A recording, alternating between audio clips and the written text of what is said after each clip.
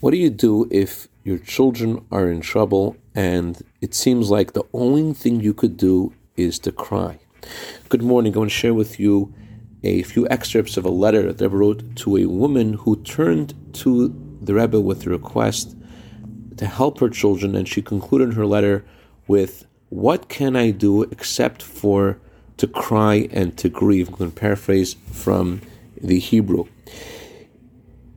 First of all, you need to stop crying and doing anything similar to that. As my father-in-law exhorted at numerous occasions in the name of great Torah giants, that we need to serve God with joy.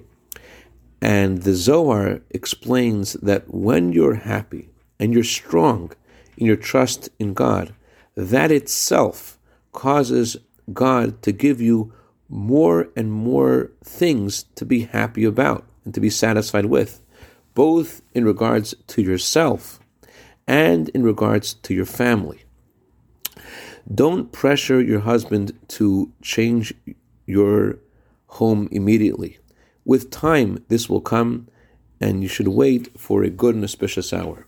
Regarding your question, what can you do?